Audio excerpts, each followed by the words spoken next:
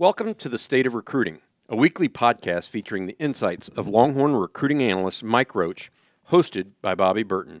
Roach offers unparalleled insight into recruiting on the 40 acres. Each week, he crisscrosses the state, watching and talking to blue-chip recruits. And I'm Bobby Burton, a 1992 Texas grad and one of the recruiting industry's founding fathers. I played a formative role in the creation of both 24/7 Sports and Rivals.com. The State of Recruiting is taped each and every Wednesday during football and recruiting season.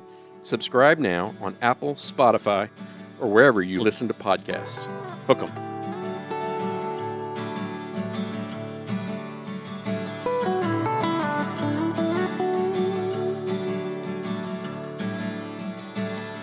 Hey, Mike, how you doing, man? I'm doing well, Bobby. How are you? I'm doing great. Texas football team, maybe not so much after, the score maybe wasn't indicative of just how badly the Longhorns got beat on Saturday in the Cotton Bowl. They dropped one to the Sooners. There were recruits on hand, obviously. So my question to you is there any fallout from that game thus far, or what is the tone or tenor of recruits as we look back at that?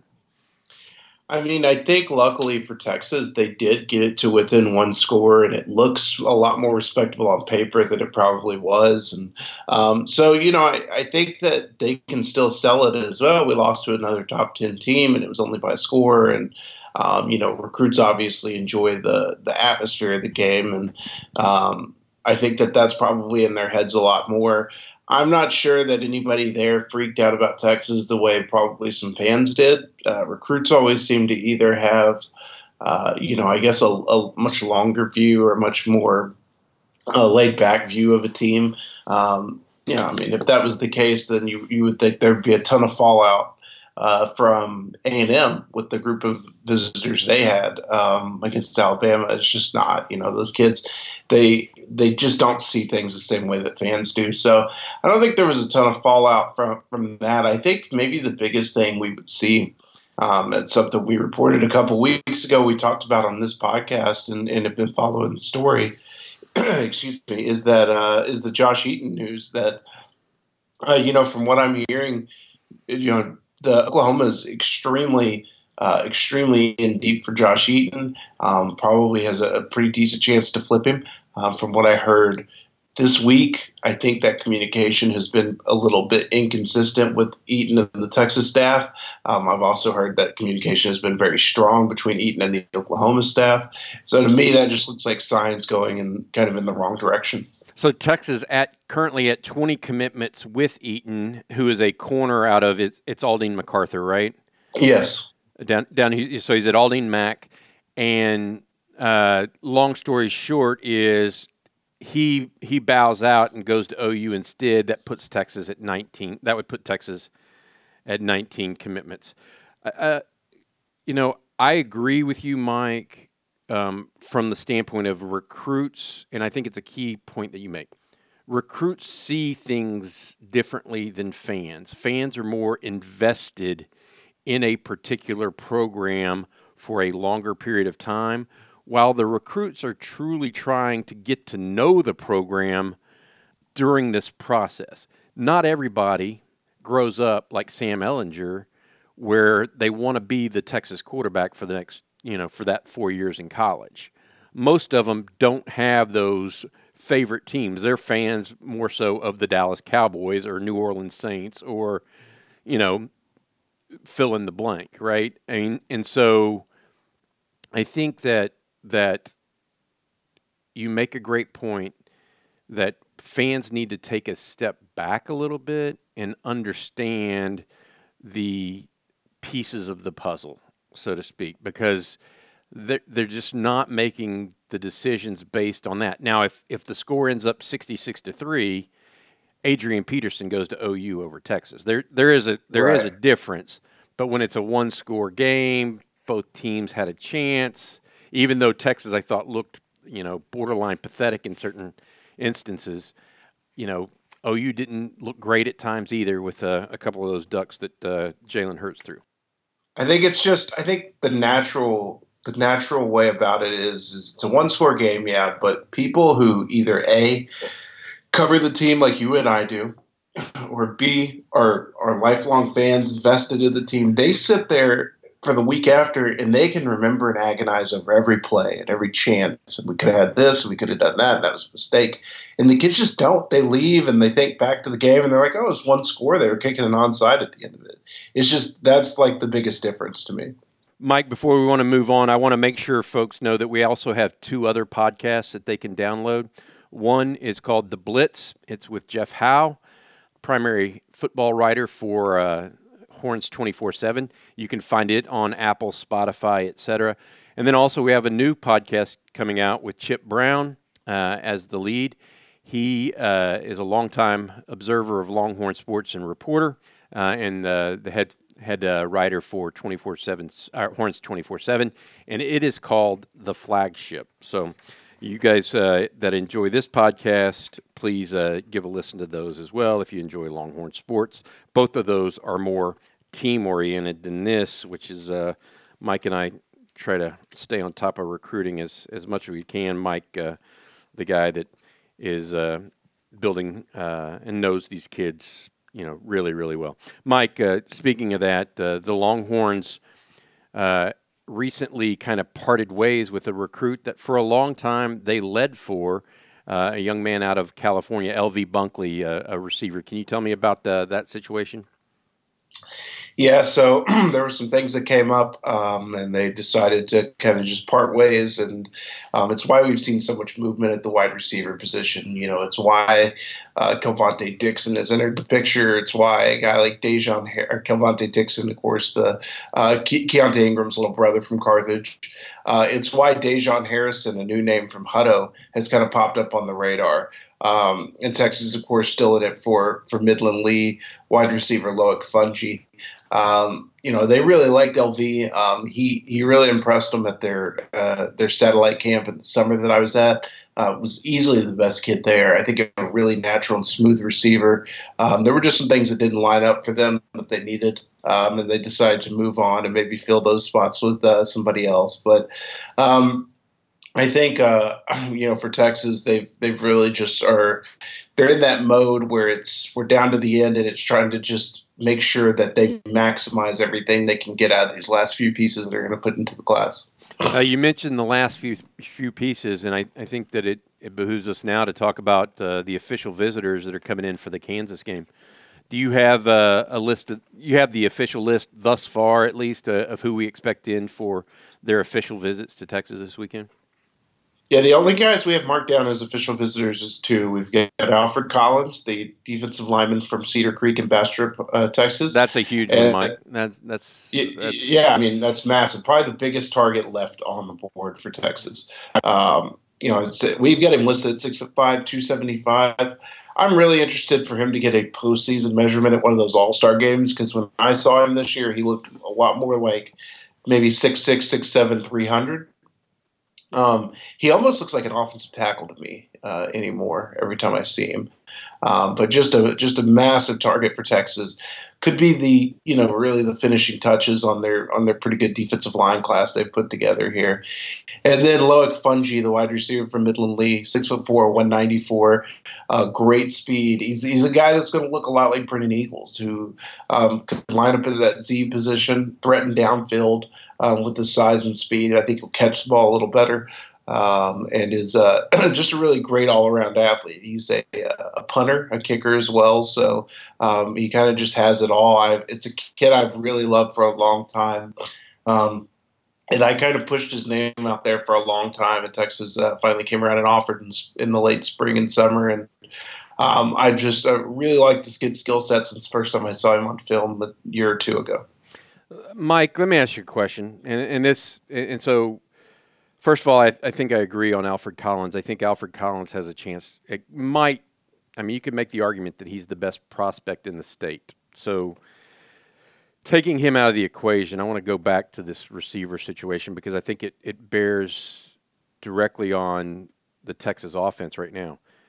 Against OU, Texas, other than DuVernay and Colin Johnson, Texas really couldn't get open very much. I know part of that is some of the offensive play calls at times. You have to be a little more conservative, et cetera. But, I mean, who in this class of Texas receivers or young Texas receivers outside of – because both Duvernay and Johnson are gone next year. Outside of Jake Smith and possibly Josh Moore, which one of these guys, these slot guys or outside guys, are actually going to get open and not just be these big, massive outside targets? Yeah, it's a good question. I mean, that was kind of the knock on Brennan Eagles when he was coming out of high school, was his ability to get open and ability to beat press. I think it is a knock for Troy O'Meara as well.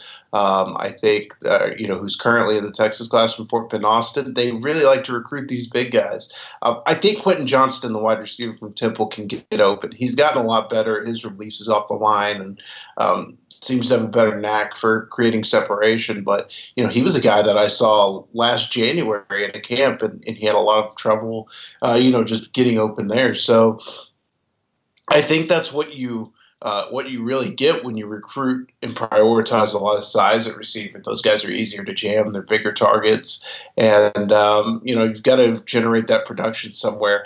I think Brennan Eagles can do it now. I mean, he's getting better, getting open. The problem was he couldn't catch the ball on Saturday. He dropped one square in the face mask. I can think of a few that they hit him, and I think you're thinking probably, Bobby, that quick slant they threw him. That's the one that's sticking out in my head. But yep.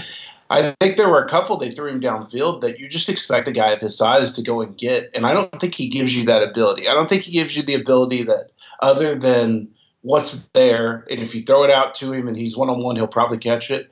I don't think he's going above two guys to bring a ball in, and they really need guys like that. I think O'Meara and Quentin Johnston give you that factor.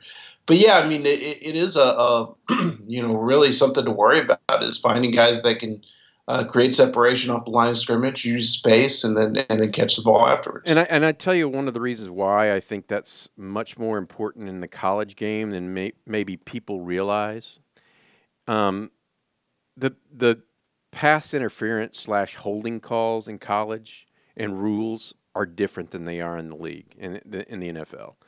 They're much more lax in the secondary with bumps 5 yards down. I mean, you literally can have a guy riding a guy out of bounds in college that would be a pass interference or holding call in the pros. And so if you don't create that separation, they're going to ride them. And I thought OU did a good job over that, even though they got a number of penalties in the secondary in the second half in particular.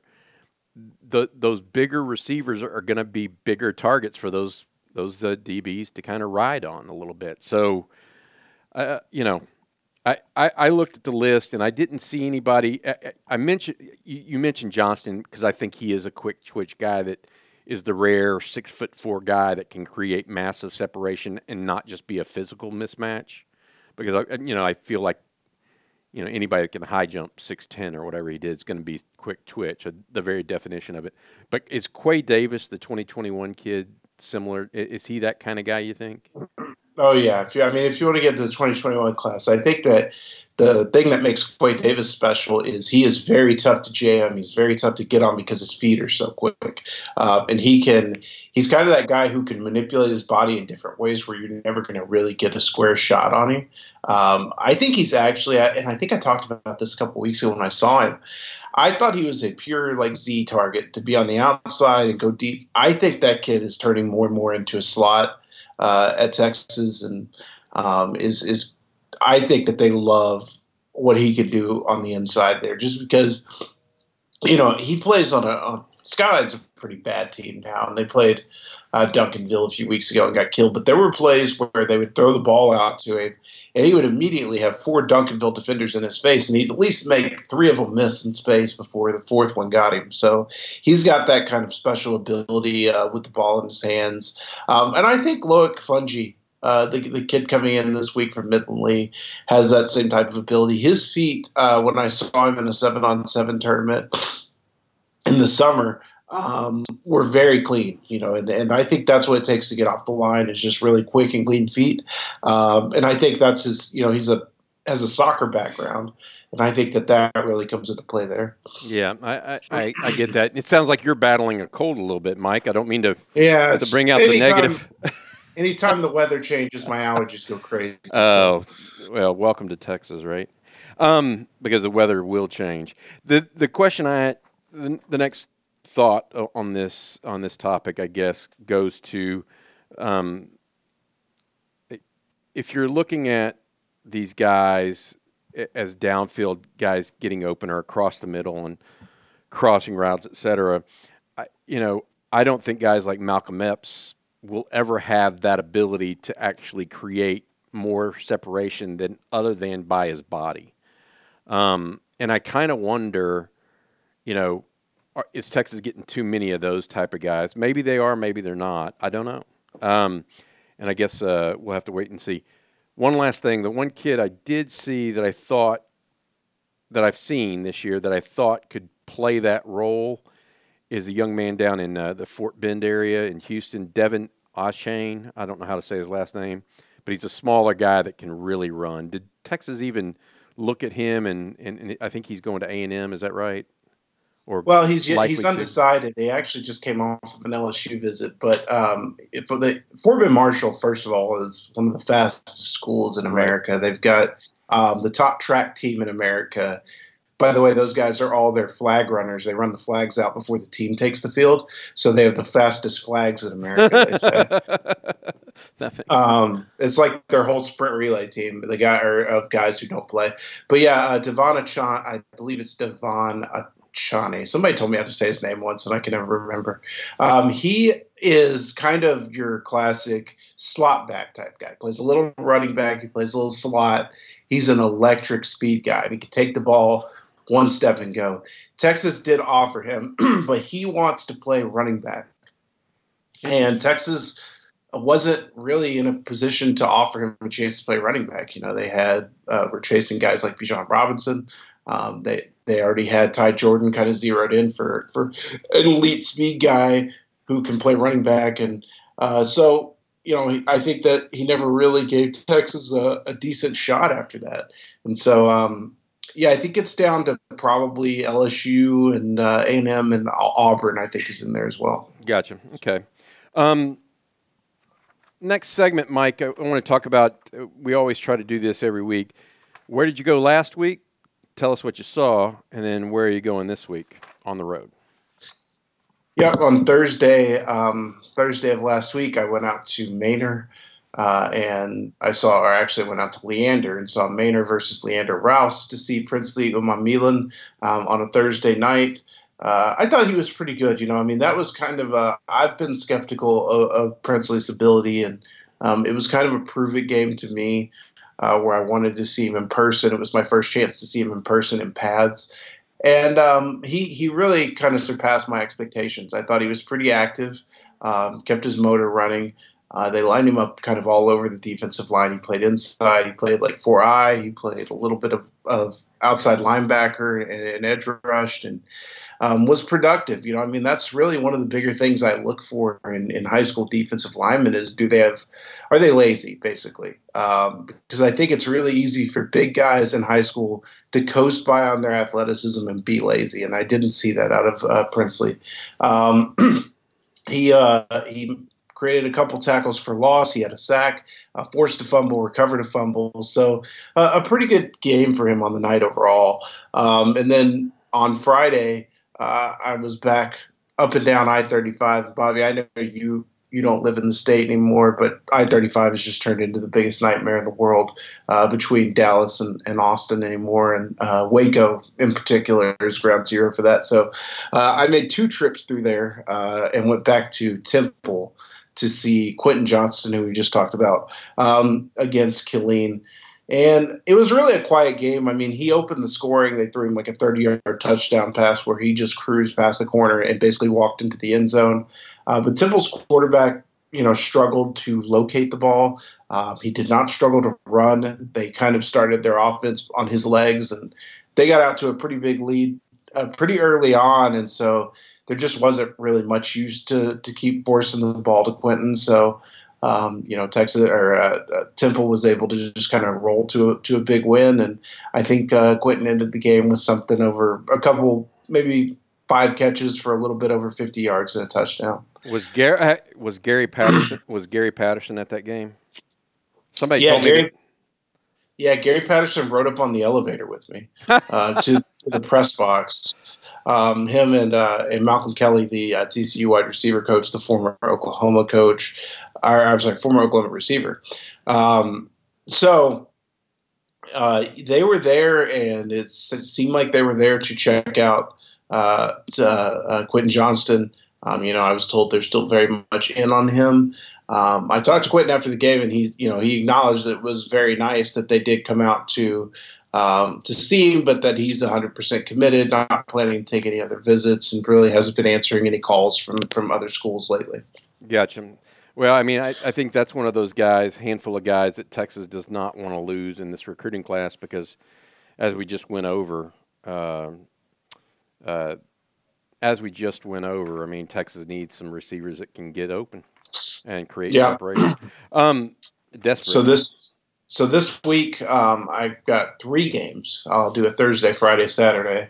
So Thursday, I will be out to see South Lake Carroll as they play Keller Fossil Ridge. So I'll be able to get a look at Andre Carriage, the Texas commit, the offensive tackle from South Lake, who I think is probably the guy in the class who's going to be the biggest riser at the end of the year. I think that you'll see him go from near the bottom of the class in ranking to, I would say, almost near the top. I think there's a chance he could be the top-ranked offensive lineman in this class, at least of the committed guys that Texas has.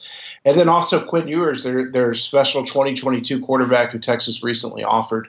I've known Quinn for a little bit, and since he was in 8th grade playing 7-on-7. But this is his first year of getting varsity action. And so I'm excited to see him in pads for the first time. I think he's a special player and probably the guy Texas will be heavily in for in 2022. And then on Friday, I will be going to Houston to see Katie Taylor and Hayden Connor. They're playing Maid Creek.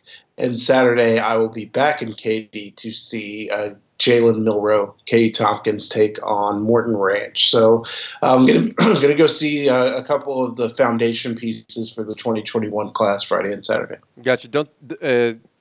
Katie Taylor also has another offensive lineman that Texas really likes too, right? Yeah, absolutely. Bryce Foster, who plays right next to Hayden Connor, and to me, Bryce Foster is probably it's either him or Donovan Jackson.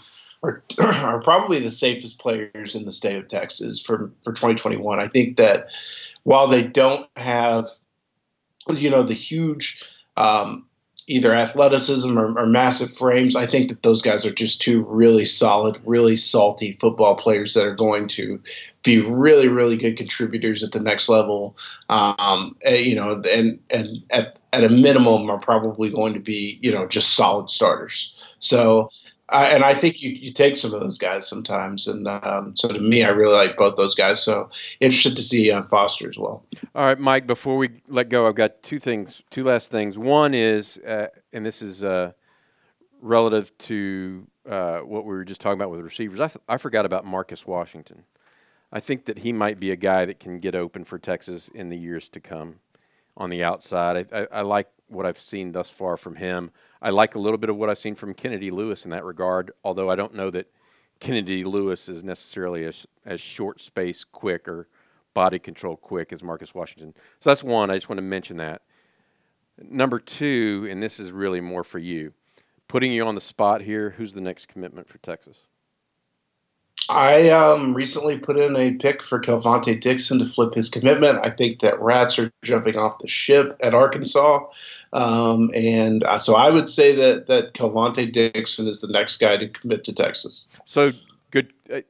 All right. Got to follow that up because you said Rats jumping off the ship. The Crawford kid, Tykees Crawford at Carthage is Kelvontae's teammate. Has Texas had any interest in him? They have, but I just think from an academic standpoint, I don't think it's going to be a fit for Texas, and I think he's going to have some troubles there. So I think that's where their main concern has been, their main hesitation has been. And I think that they really like their offensive line group that they're bringing in right now. And next year's group is supposed to be really special too. Right, insanely good. So you don't want to take too many unless they meet what you want up front. All right.